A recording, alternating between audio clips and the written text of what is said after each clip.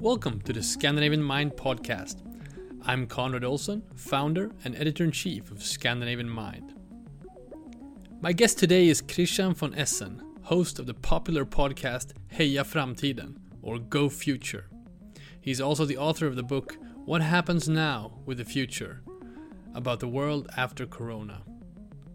Christian is one of Sweden's most prolific futurists and writers on technological advancements in healthcare, food, education, and beyond.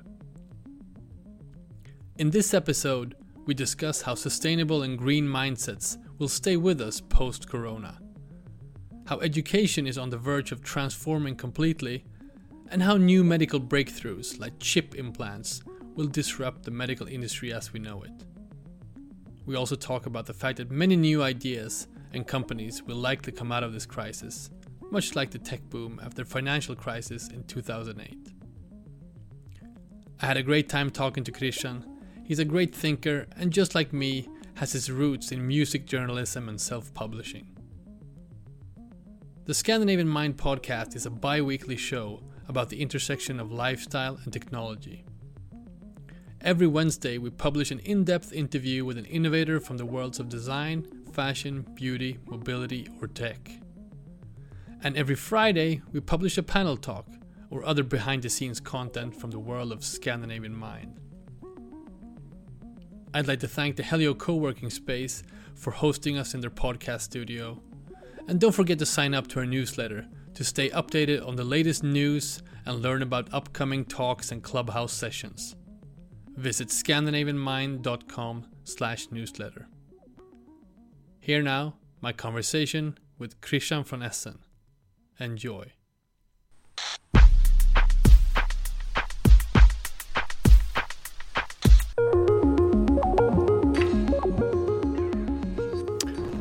All right, I'm here with Christian von Essen, host of Heja Framtiden, Hello Future. Christian, how are you? I'm fine, thank you. Thanks for having me. Feels very good to have you here. You're in the hot seat now. This is also the same podcast studio that you are recording your own show. We meet in the corridors sometime. Exactly. Christian, you have a very soothing and calm voice. Thank you.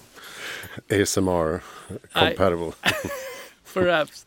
No, because I was thinking about this, and I thought it was sort of analogous to how you approach this subject in a way, because I enjoy this subject. I follow a lot of sort of the international, futurists, and there are a lot of people you can listen to about how everything will change in the future and how AI is taking over and we will become cyborgs and everything. And as I'm sure you follow as well, but it's my sort of understanding that you have a more laid-back approach to the future.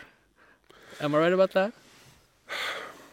Yeah, I think so. Maybe a bit more down to earth, because now I started out in 2017 in the fall, and I released the first episode in 2018. So I've done 200 interviews now and released 200th episode just a few weeks ago.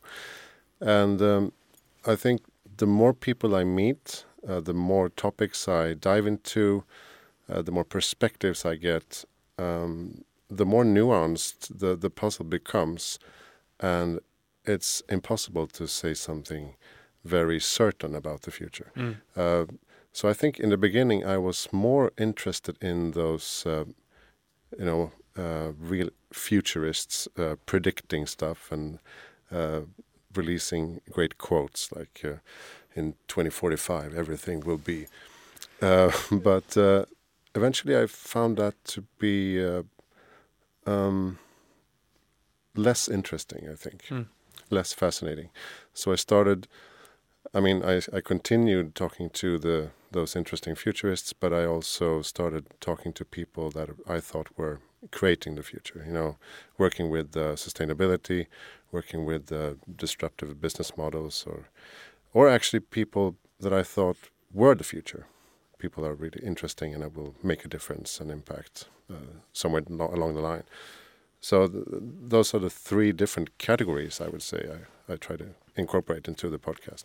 So let's go into those categories. I'm super curious, and one of the reasons I really wanted to do this is because I'm going to try to tease out your own ideas or your own perspective on the future. But we should also mention you did release a book a few months back in Swedish. It's called Vad händer nu med framtiden? What happens now with the future? And I also thought that this title was interesting, is that the word now is very prevalent. Yeah. So, which kind of goes back to this sort of down-to-earth thing. It's not about what is the future, it's what is the future right now. I'm sure that was conscious. Can you talk about that? Yeah, actually, I think I had the idea of releasing or writing, the big Heja Framtiden book, for a positive future, all the different trends we see. And the minute I started pitching this idea, the pandemic escalated. So the first publishers said, well, that's interesting. Let's get back to us in 6 months or a year and see what happens with this virus. And then I spoke to another publisher, a friend of mine, and we said, let's go back because, and he said, you have all these people that you're in touch with all the time. Why don't you go back to a number of them and ask what's happening now? So I started contacting 20 of the most interesting podcast guests, and I continued our previous discussion with an update, like how is this pandemic disrupting everything? The future we talked about a year ago, what is happening now with that? So it was really interesting. I spent the month of May 2020 working on this, and I wrote it in its entirety and did all the interviews in 1 month. So it's really a timestamp in a way, and you could say it's idiotic to do such a thing during a pandemic, but I think it was also quite interesting to see, because you could then predict sort of where things were going, and I think many of the topics we talk about are interesting in the 2020s, not only because of the pandemic, but also because of the pandemic. Well, of course, there's a lot of talk about acceleration, that the pandemic has accelerated trends and so forth. But I just wanted to say also, I mean, when I first got hands on the book or heard about it, I was like, okay, it's going to be a transcription. He took the best interviews, just packed them together. That would be sort of the predictable move in a way. And what I really enjoyed about it was that it was much more reflective in a way, and that when I think sometimes when you talk about book writing, is that you're supposed to write 100 pages and then start and just scrap those. I didn't have time to do that.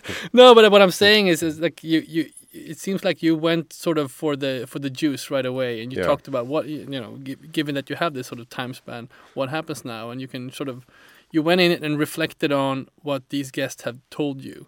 Yeah, exactly. And since I already had the idea from the beginning, I knew more or less which topics I wanted to touch upon. That made it quite easy to start to write, because I was like, okay, this is the guest, this is the topic. Let's dig into what my thoughts on it are. Let's dig into what we talked about last time, and then the interview, and then some conclusions. So it was really fun to write in a way. I found the flow, the drive, writing it, and also everyone was available. Everyone was because sitting at home. one was giving lectures. They didn't even have the digital lectures back then in May. All right, yeah. So everyone's just sitting around at home. So what did you learn? What were some of the surprising stuff you found out during this process of writing the book? Well, maybe we should mention first that it's not so much about the pandemic and the crisis and the death tolls and everything. That's absolutely tragic and nothing you can sort of sweep away. But this book is about what happens after, and it has a future optimistic approach. And I was maybe a bit surprised that everyone had an optimistic spin on their subjects. even when you talk about systemic racism, you talk about inequalities, inequities, you talk about AI, existential risk, everyone could think of something positive that may come out of this crisis afterwards, and that is to raise the question, to have an open discussion, to put these things on the table again. So sorry to interrupt, but isn't that what happens when you have sort of a futuristic mindset in a way? If you think about the future long term, I feel like most people that do that get some sort of optimistic perspective. It's easier to get one because you don't have this sort of immediate threats at hand. Yeah, the reptile brain approach to the news media. No, I try to turn off news as much as possible. I like talking to people, experts, scientists, read books. Of course, I'm also influenced by fast news from social media, etc. I'm not on Twitter anymore, or at least I'm not checking Twitter. But yeah, I think when you have a more helicopter perspective, and I try to implement that in the book, you sort of see things moving in another way. You see the major positive developments in the world that's not reflected in the news media in an everyday situation. And I think my guests kind of had that approach as well when I talked to them. Even when it came to business and business environment, many of them were like, yes, this is a crisis. Many businesses are going to go bankrupt. It's terrible.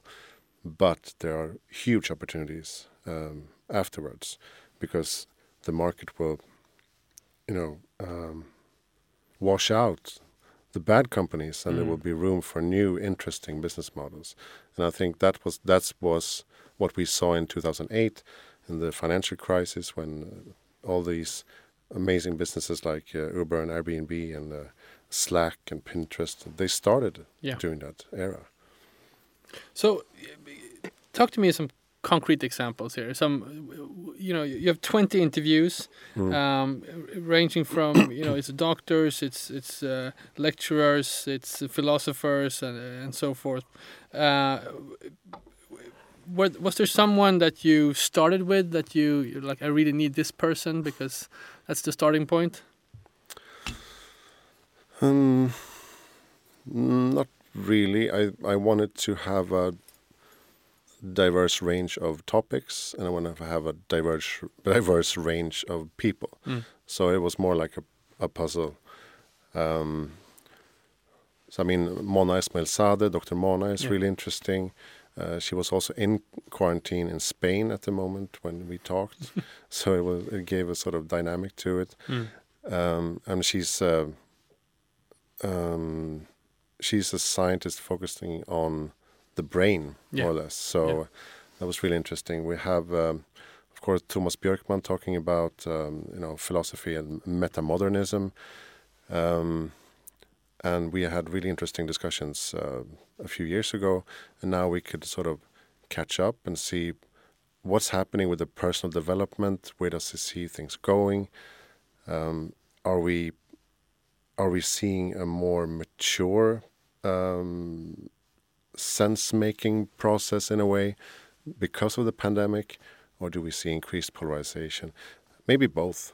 So I think my approach is increasingly both and instead of either or. I think the word hybrid I hear more and more. Everyone's talking about hybrid. It's exactly. Will we never go back to the office? That's the first thing people say. We will all go, and then it's like there's going to be a rebound. Everyone wants to go back to the office. Everyone's going to travel as soon as they are allowed. It's going to explode. There's a ketchup effect. I don't think everyone's going to travel. I don't think everyone's going to go back to the office. I don't think no one's going to travel or no one's going to go back to the office. I think it's going to be, like you say, something in between. But even something in between is far less than it was before. Sure. I mean, just take any topic. Take this working from home. I mean, just many companies are talking about maybe 2-3 days a week in the office or something like that, maybe 50-50 but just if it only, if we would go back and have a situation where 30% of the time people will be at home compared to I think it's 10% or something before the pandemic, like the work from home or like remote work. That's a huge difference in commuting, in buying lunches, and people spending money around their offices and such. So it's still a lot of and I would imagine people spending more time. I know I have in their home and in the interior and stuff like that. So I'm working on a future report now for a large food company, and we discussed this a lot in the text. The interest for local produce, an increased interest for nature, for moving outside of the urban areas, and that's not something that will just immediately rebound once the virus is over. I think it's a new mindset in a way, and also the increased interest in sustainability. We saw what happened when you stopped polluting. You saw that CO2 levels went down immediately. Smog faded out. Polluted rivers became clear all of a sudden. So I think many realized that we can actually reverse things. We can make a difference. I'm not saying everyone should live in the forest, because it's not sustainable either. Urban areas are sustainable in the way that you can share lots of resources. But something in between is probably more sustainable. Yeah, and having a future mindset or talking about the future, it's so much about direction, isn't it? I mean, it's not about these sort of fixed black and white scenarios, but it gives direction. And I'm sure writing a report like you're working on now, and we certainly feel it in our work as well, it's about where are we headed? Where you need some sense of direction. That's what people are searching for. There's a yearning for that, especially in sort of uncertain times. That's why you see this sort of concrete headlines. I think is that now this is going to happen. There's a sense of security in anyone that can come and say this is the way it is. Yeah, some kind of authoritarian leader. Yeah, yeah. I mean, and that's why I think authoritarian leaders have become more prevalent in the past few years, because people are so uncertain and the future is so uncertain, and there's so many things to consider. So you need someone going in and saying, I can make everything better. Don't listen to the other guys. I mean, I see things from my perspective with an optimistic mindset. I see the trends. I see, increased sustainability interest. I see capital moving towards fossil-free solutions. I see interesting new business models, capitalizing on this in a sustainable way. But if you have a negative mindset, it would be like a reverse side of this. It would be, you only see increased polarization, mental health issues, inequalities, stuff like that, privacy issues. And sure, I mean, all those things are really important to tackle. They are huge problems, but no one is saying we don't have problems in the future. We're just saying that let's move towards working on solutions for a greener, brighter future. Not, stay on nagging about the negative aspects. I think that's more. I think that gives much more energy, at least in my opinion. Yeah, I was going to ask, why is it important to be positive? Yeah, that's a good question. I don't know if positive is. Maybe that's the wrong word. Maybe it's optimistic. Yeah, hopeful, optimistic. And I know some people may probably see me as naive, but the podcast is called Heja Framtiden. It means like go future, cheer the future. It doesn't mean everything is perfectly bright and happy in the future. That's true. I just offhand translated it as hello future, but that's true. That's not the translation. So we can absolutely talk about problems, but I want to talk about problems with a solution in mind, sort of a solution-focused approach, because that's what I think is constructive.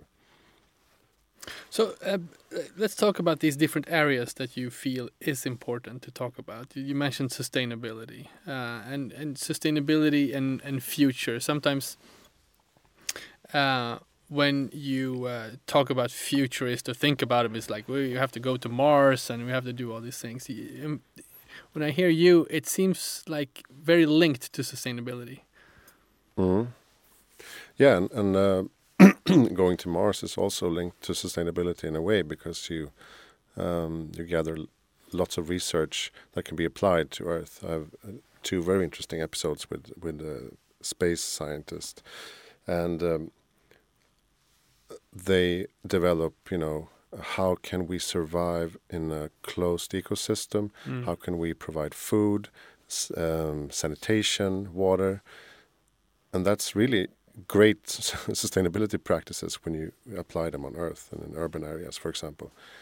And also the whole satellite development in space, and the mapping of natural disasters. You can even spot like poachers on Earth, right, from this technology. So there are lots of things that happen in space that provide benefit for us on Earth, and I didn't really have that perspective at all. I thought, just like you, like there are lots of billionaires wanting to, show off. Yeah.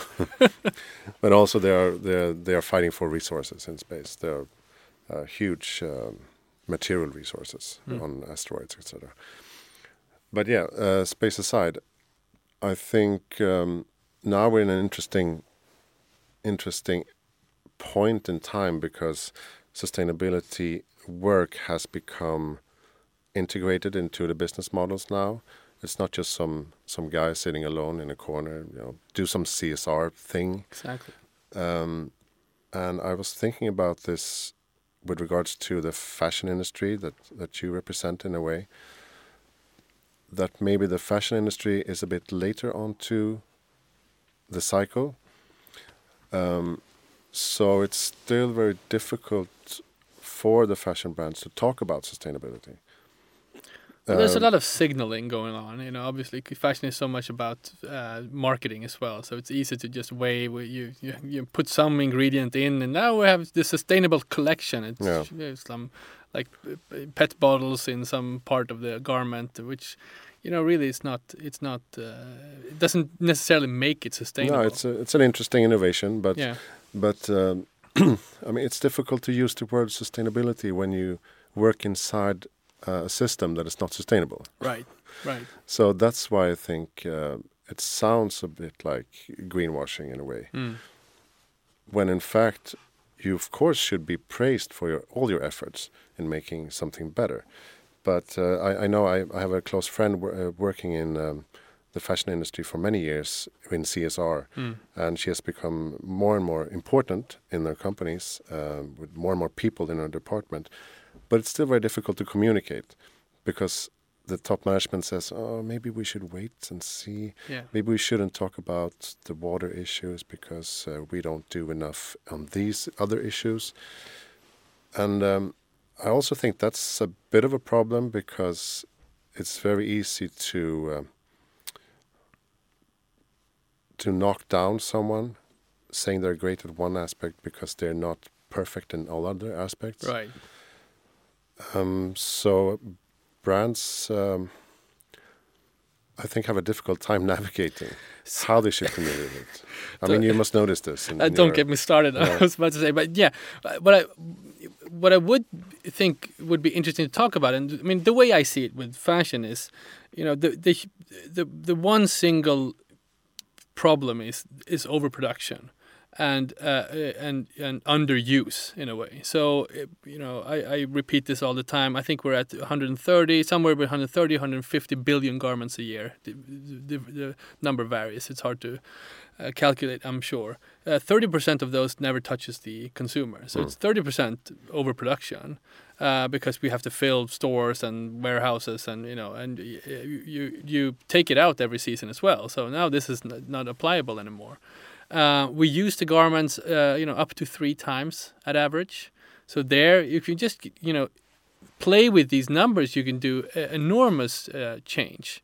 But what I find interesting is, and I try to inject this in all my conversations, try to define what fashion is. So if you see fashion as identity that we project to the people around us, and if you differentiate it from clothes, because if we just see it as clothes and stop producing clothes right now, we would outfit the entire population of Earth for another 50 years. That was a number I've heard.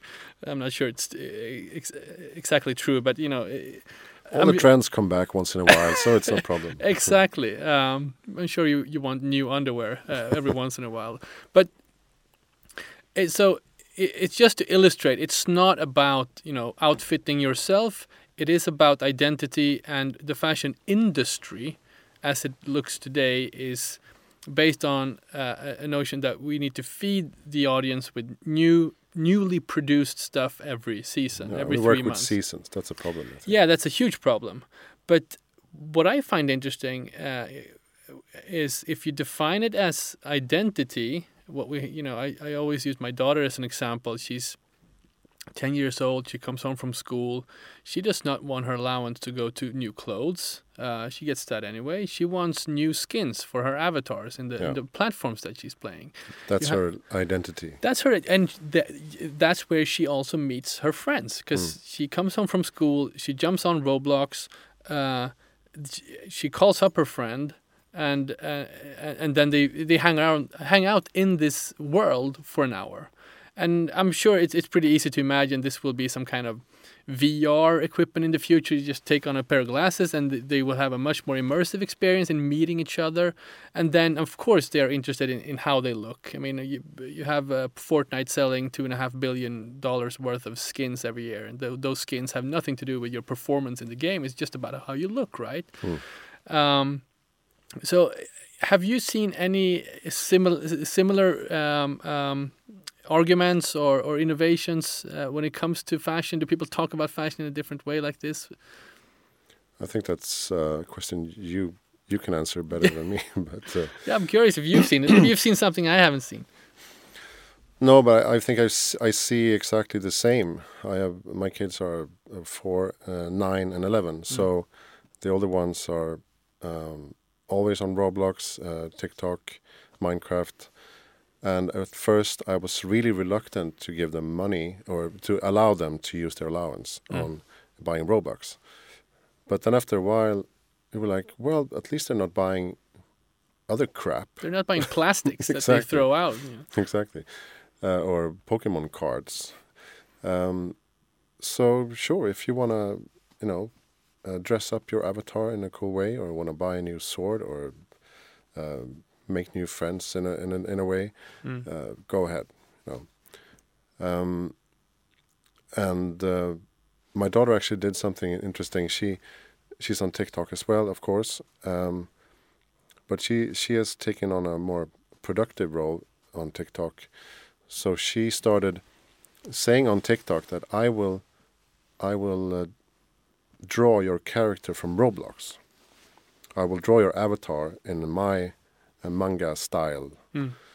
And it was a huge response. People were like, oh, me, drew me, please. And she picked out one each day, and she drew a cool, more like street art manga style. Right. And she posted it, and she has now 10,000 followers on TikTok. That's amazing. Yeah, and she continues doing other art stuff and anime videos and stuff like that. But it's so fascinating to stand beside and what did you say? Do you have 10,000? Who are they? Why are they here? And she's 11. So, yeah, coming back to your question, I think definitely that as more people live online, of course they will want to signal something, and they will use whatever tools they have to bring out their own identity and to stand out. And maybe the fashion industry is a bit late picking up on that as well. I don't know. Well, I think it goes to show that we will always need designers. We will always need the people definitely creating the stuff, I think we see a situation where the fashion industry is very ripe for innovation by other industries. So I'm working on a project called Smart Fashion right now, where we discuss these things together with Fashion Innovation Center. And what's to say that, or perhaps this, what will happen when Netflix decides to sell clothes? Just take that example. They have 200 million users, which they know a lot about their tastes and what they like, what kind of TV shows they look for, and they have a lot of data and information about their sort of visual preferences. I'm sure you could apply a layer of just selling garments or selling fashion, above that. Spotify, the same thing. I mean, music has always been very linked to fashion. Spotify knows what music I listen to. They probably know if I'm, take something simplistic, like if I'm into country, I probably enjoy cowboy boots or hats or something, or Western shirts. I'm sure, I'm sure there's something to this, and if that would happen, it would not be a fashion player that would disrupt the fashion industry. Yeah. Because I think the big fashion players has too much riding on their current business model, where they actually sell these sort of cheaply produced garments at scale. Yeah, I think that's a really interesting development. I definitely see. I mean, we're not surprised anymore when, if Google would release an amazing car tomorrow, No, we wouldn't be surprised anymore. Or if they would build houses or offices. Maybe they are already. I don't know, but these tech companies they have so much data, they have so much influence. Of course, they will move into other verticals and business models.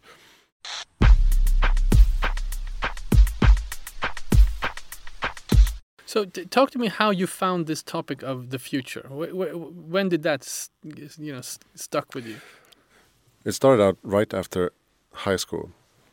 The Swedish music magazine Pop had just shut down. And I thought, I had, of course, hubris. I was 19. And I said, I'm going to do the next Scandinavian music magazine. I'm going to do it in English. And I'm going to have musicians and interesting people writing in it. So I moved to Oslo. I studied in Norway, and I started doing this project on the side. I was studying marketing and economics, and I worked with the school paper, so I had access to all the computers, access to printers, and I started interviewing bands and artists that came to Oslo, knocked on the door backstage, and they were happy because no one else was doing it. So, and already back then, I come back to this, diverse mindset and the both and. So I wanted a magazine that would reflect all the different genres. I would have a black metal guy writing a column. I would have a drum and bass producer interview. I would have an interview with some guy from Live, the grunge rock band. I would interview Petter, the Swedish rapper. I would have Refused. So it was a very, very messy.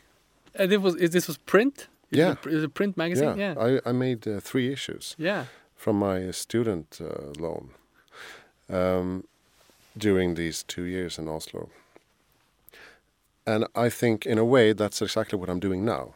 I take all these interesting people from very different areas of the future now, and back then it was music. But it's the same thing. It's passion driven.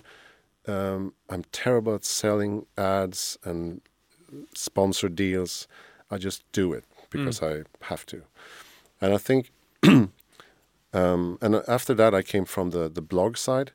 I did a travel blog, a music blog, and got paid for it. So I was like, okay, this is interesting. I can actually work with stuff I love and make a living out of it. And then I've been editor-in-chief at some very specific industry magazines, like Travel Industry Magazine. I did a construction industry magazine for a few issues. I did a parenting magazine. And then I didn't have any own projects for a while. I did a lot of commercial work. And I said, I knew that I had something in me. I knew that I had a project that I just couldn't find. I didn't know exactly what it was. So I asked myself, what is most fun to do? What is the most interesting? What is it that, tickles me? And I realized that every time I talked about trends and the future and predictions, and I spoke to visionaries, that was the most interesting part of the work. And I already had been dabbling with podcasts. I wanted to do a travel industry podcast. I tried to do a travel podcast with another guy. And then I thought, well, an interview podcast with a broad range of topics talking about the future, that must be really interesting. Because I meet these people and the article ends up somewhere and no one reads it. Right. So collecting these into one platform. And I realized that maybe I could actually build a media platform from that once I get started. So I started talking about it, and then I got pushed in different directions, and then eventually I found the right people that could help me, just get started.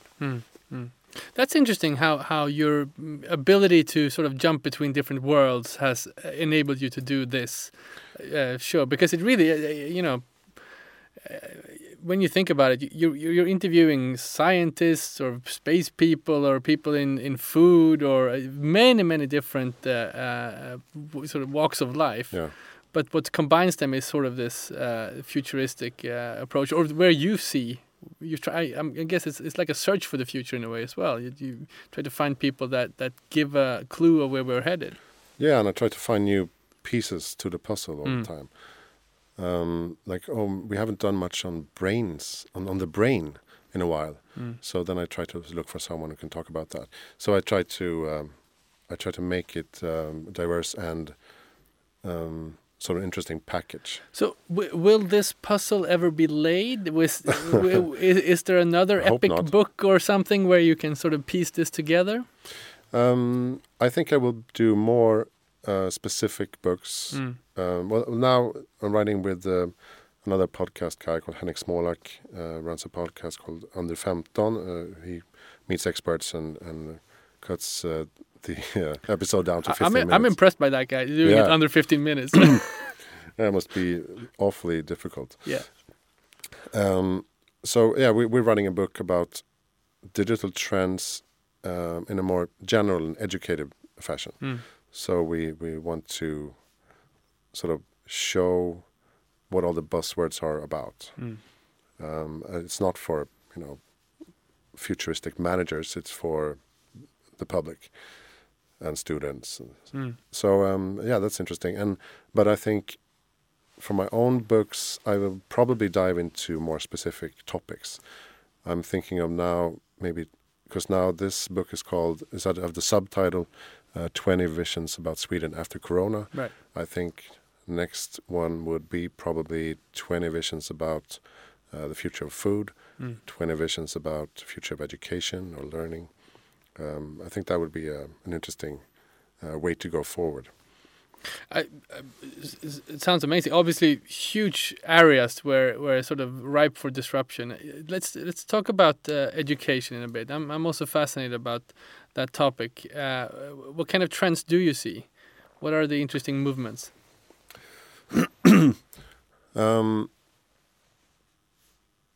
Well, I think it's the same with healthcare in a way that there are huge industries that are quite slow in adapting, but they have enormous opportunities for disruption. And I think the personalization is a key here. That you, like someone mentioned the other day, you will not go to see a doctor. You will want to see my doctor. Or your doctor, Right. not my doctor. But Stay away from my dog. exactly. No, but you would want you want someone that knows about you, has your data, Yeah. and can make assumptions and analysis. That sounds like an AI. Yeah, exactly. That's where AI come in a way, and I think it's the same with education. You would not. I mean, we're used to the sort of old school linear approach and the industrial approach to education as well, where you have one sender and we have 30 receivers, and there's not a lot of interactivity perhaps, and it's difficult to cater to every single individual need in the classroom. So what's going to happen with the traditional sort of students at their desks and a teacher in the front? Because one of the things I observe is that it's when there are all these kids coming out, they have this sort of special needs, and it seems to me that, and my daughter have her needs, and I can tell that parents are very sort of attentive to their children's needs now. So as a teacher, I can see they're sort of getting more and more stressed because it's not this block of people of like 20 or 25 people that they need to cater to. It becomes like, in the beginning, it was like 2 or 3 were different, have to take care of them. Now it's pretty much everyone are different, everyone are unique, everyone has their sort of educational level, and it freaks them out in a way, the teachers. So how will we help the teachers, or will there be a teacher in the front? Yeah, I think the teacher will stay, but the teacher will be helped by, for example, AI tools, and it's also there's a lot of ed tech going on behind the scenes. You have like attendance, you have testing platforms. Also, keeping an eye on their health and the mental health, I think, is really interesting. Having some technology that makes assessments in that way, I think would be really, really helpful, because it's really easy to miss someone that is not feeling well. Right. And also another Swedish company called Lexplore. They have developed an eye tracking device or eye tracking technology that provides an analysis of if you have dyslexia or not within 5 minutes. Wow. So that can save a lot of suffering and you don't anxiety. have to wait for 5 years until they, or 20 years or 30 years. Yeah, so those kinds of tools are really interesting, and you see all these online platforms sort of competing with the old-fashioned traditional educational settings.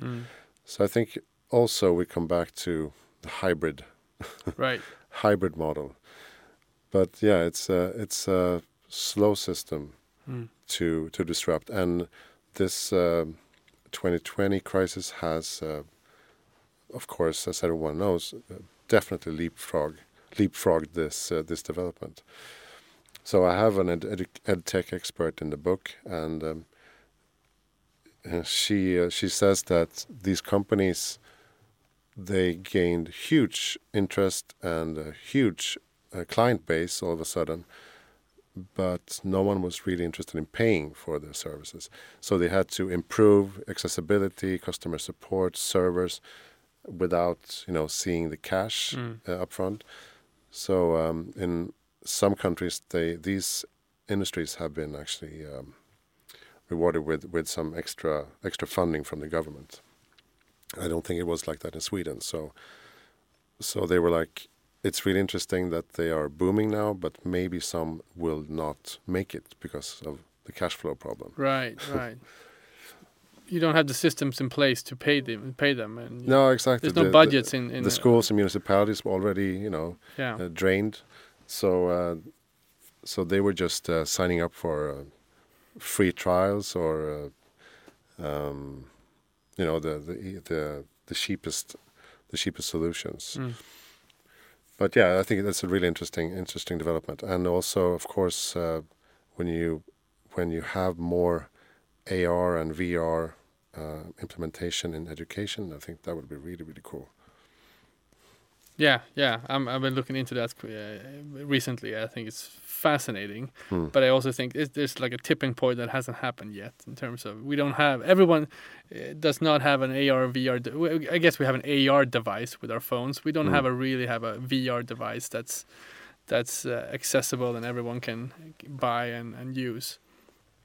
No, yeah, I think many people thought that perhaps Apple or someone would release something really accessible a few years ago, but and I know you talked to Emma Ridderstad. Yeah, exactly, Warp in Media. Yeah, and we talked about this 3 years ago. Yeah, but it didn't happen. But I think once the technology is ready and it will be cheap enough for people to actually buy, then we will see more interesting applications as well. Because it's like a chicken and the egg situation where you don't want to develop amazing tools for a technology that no one uses. Well, it's kind of like the classic curve. I'm sure I think there's a name to it, but where sort of you see innovation, then you get all these headlines. Everything is going to change. I think we're at like 8 years ago, the Google Glasses came out, and like now the future is here. We're going to have wear things, and we're going to have computers in our faces, and we're going to detect people, and all these different applications. 8 years goes by, it's not widely used. But I'm sure in the background, sort of boiling are innovations. And when someone like Facebook or Google or Apple just releases the device, it could be like instantaneous in a way. So I probably that's what's happening in the background when it comes to VR, or at least that's my understanding. Yeah, probably. Yeah, I think it's probably like that with all these technologies. Peter Diamandis, he talks about the 6 Ds, where digitization and I think deceptive is one of the Ds in the beginning. All right. But you don't really see the exponential curve because it's just like from 1% to 2% or 2 to 4.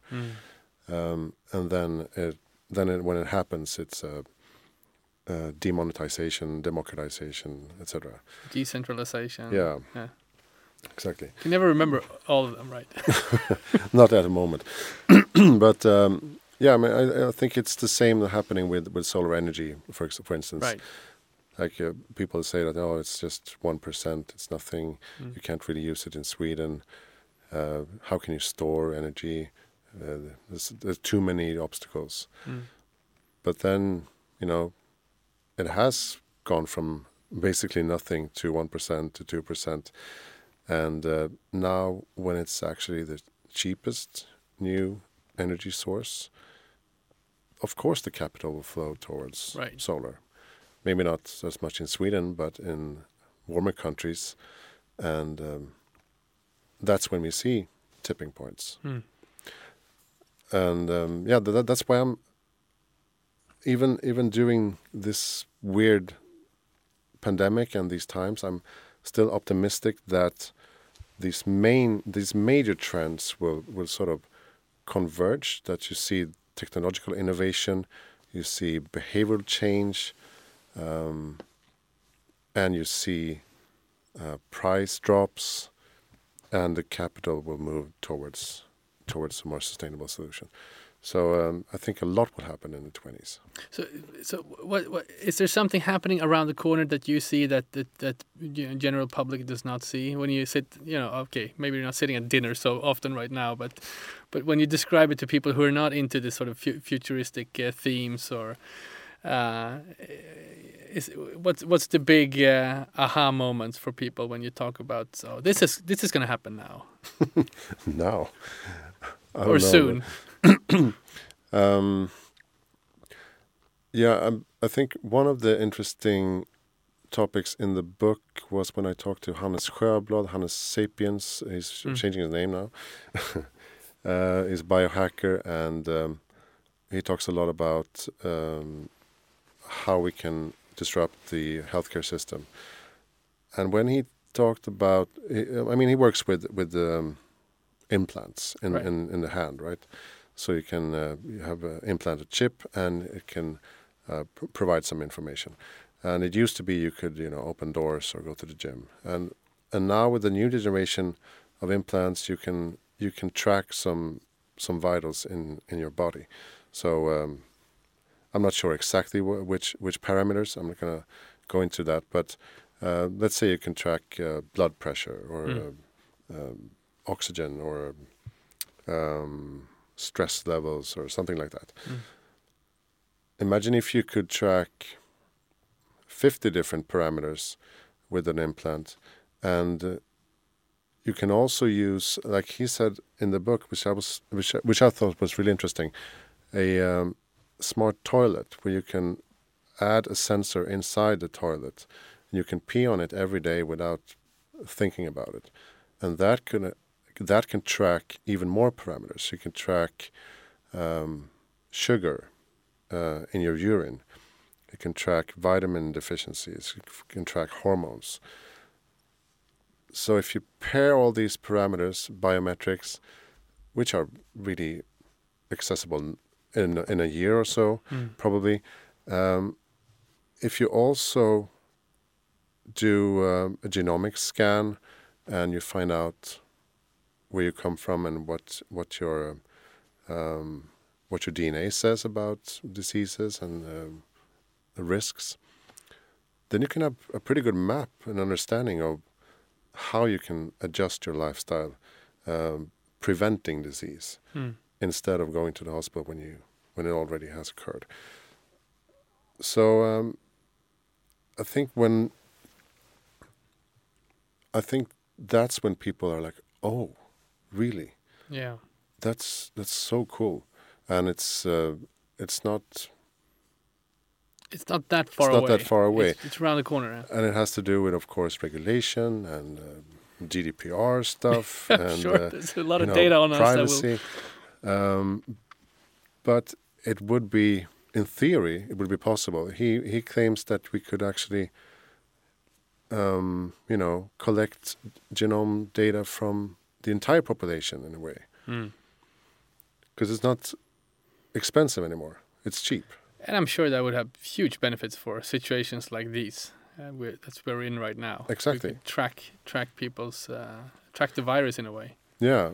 Another interesting aspect is that we react very differently to medicine, to different medicine, depending on our genome. So if we know that in advance, the doctor can prescribe, or an AI can prescribe, something that would suit me and not you, for the same disease. So there's a lot of stuff happening, and a lot of stuff that could happen faster in this area. Fascinating stuff. We both record in this podcast studio. It's a busy podcast studio, so we have another show coming in. Christian von Essen, thank you so much for all your wonderful work, and I look forward to following it, and hopefully have you on again soon. Thank you so much. Thank you.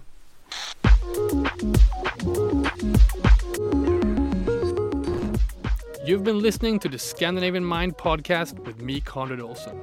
This show was edited by Erik Sedin. If you liked what you heard, follow us on your preferred podcast app like Spotify or Apple Podcasts. To get the latest news, insights, and invites to upcoming events, sign up to our newsletter. Just go to scandinavianmind.com to become part of our movement.